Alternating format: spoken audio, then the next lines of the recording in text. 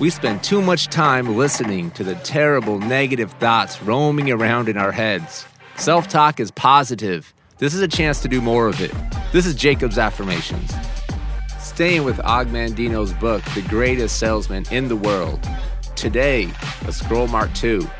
I will greet this day with love in my heart.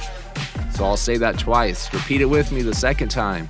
I'll read a short passage. We will repeat that process. I will greet this day with love in my heart.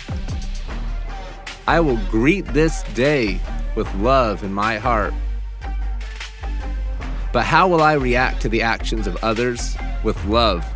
For just as love is my weapon to open the hearts of men, love is also my shield to repulse the arrows of hate and the spears of anger. Adversity and discouragement will beat against my new shield and become as soft as the reins. My shield will protect me in the marketplace and sustain me when I am alone. It will uplift me in the moments of despair, yet it will calm me in the times of exhaustion.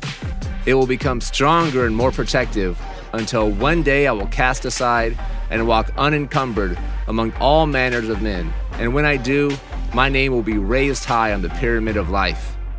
I will greet this day with love in my heart.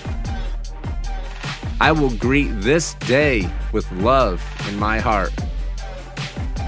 And how will I confront each whom I meet? In only one way. In silence and to myself, I will address him and say, I love you. Though spoken in silence, these words will shine in my eyes, unwrinkle my brow, bring a smile to my lips, and echo in my voice. And his heart will be opened. And who is there who will say nay to my goods when his heart feels my love? I will greet this day with love in my heart. I will greet this day with love in my heart. I love how that passage really talks about the impact of the person showing love.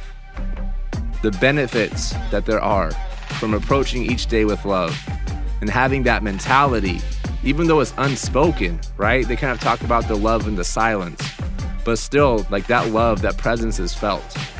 Maybe you felt that before when you had somebody that you knew really cared about you. Maybe it was unspoken. It just changes the whole dynamic of the interaction. Greet each day with love in your heart. It can be challenging sometimes. It's worth it. I'll see you guys tomorrow.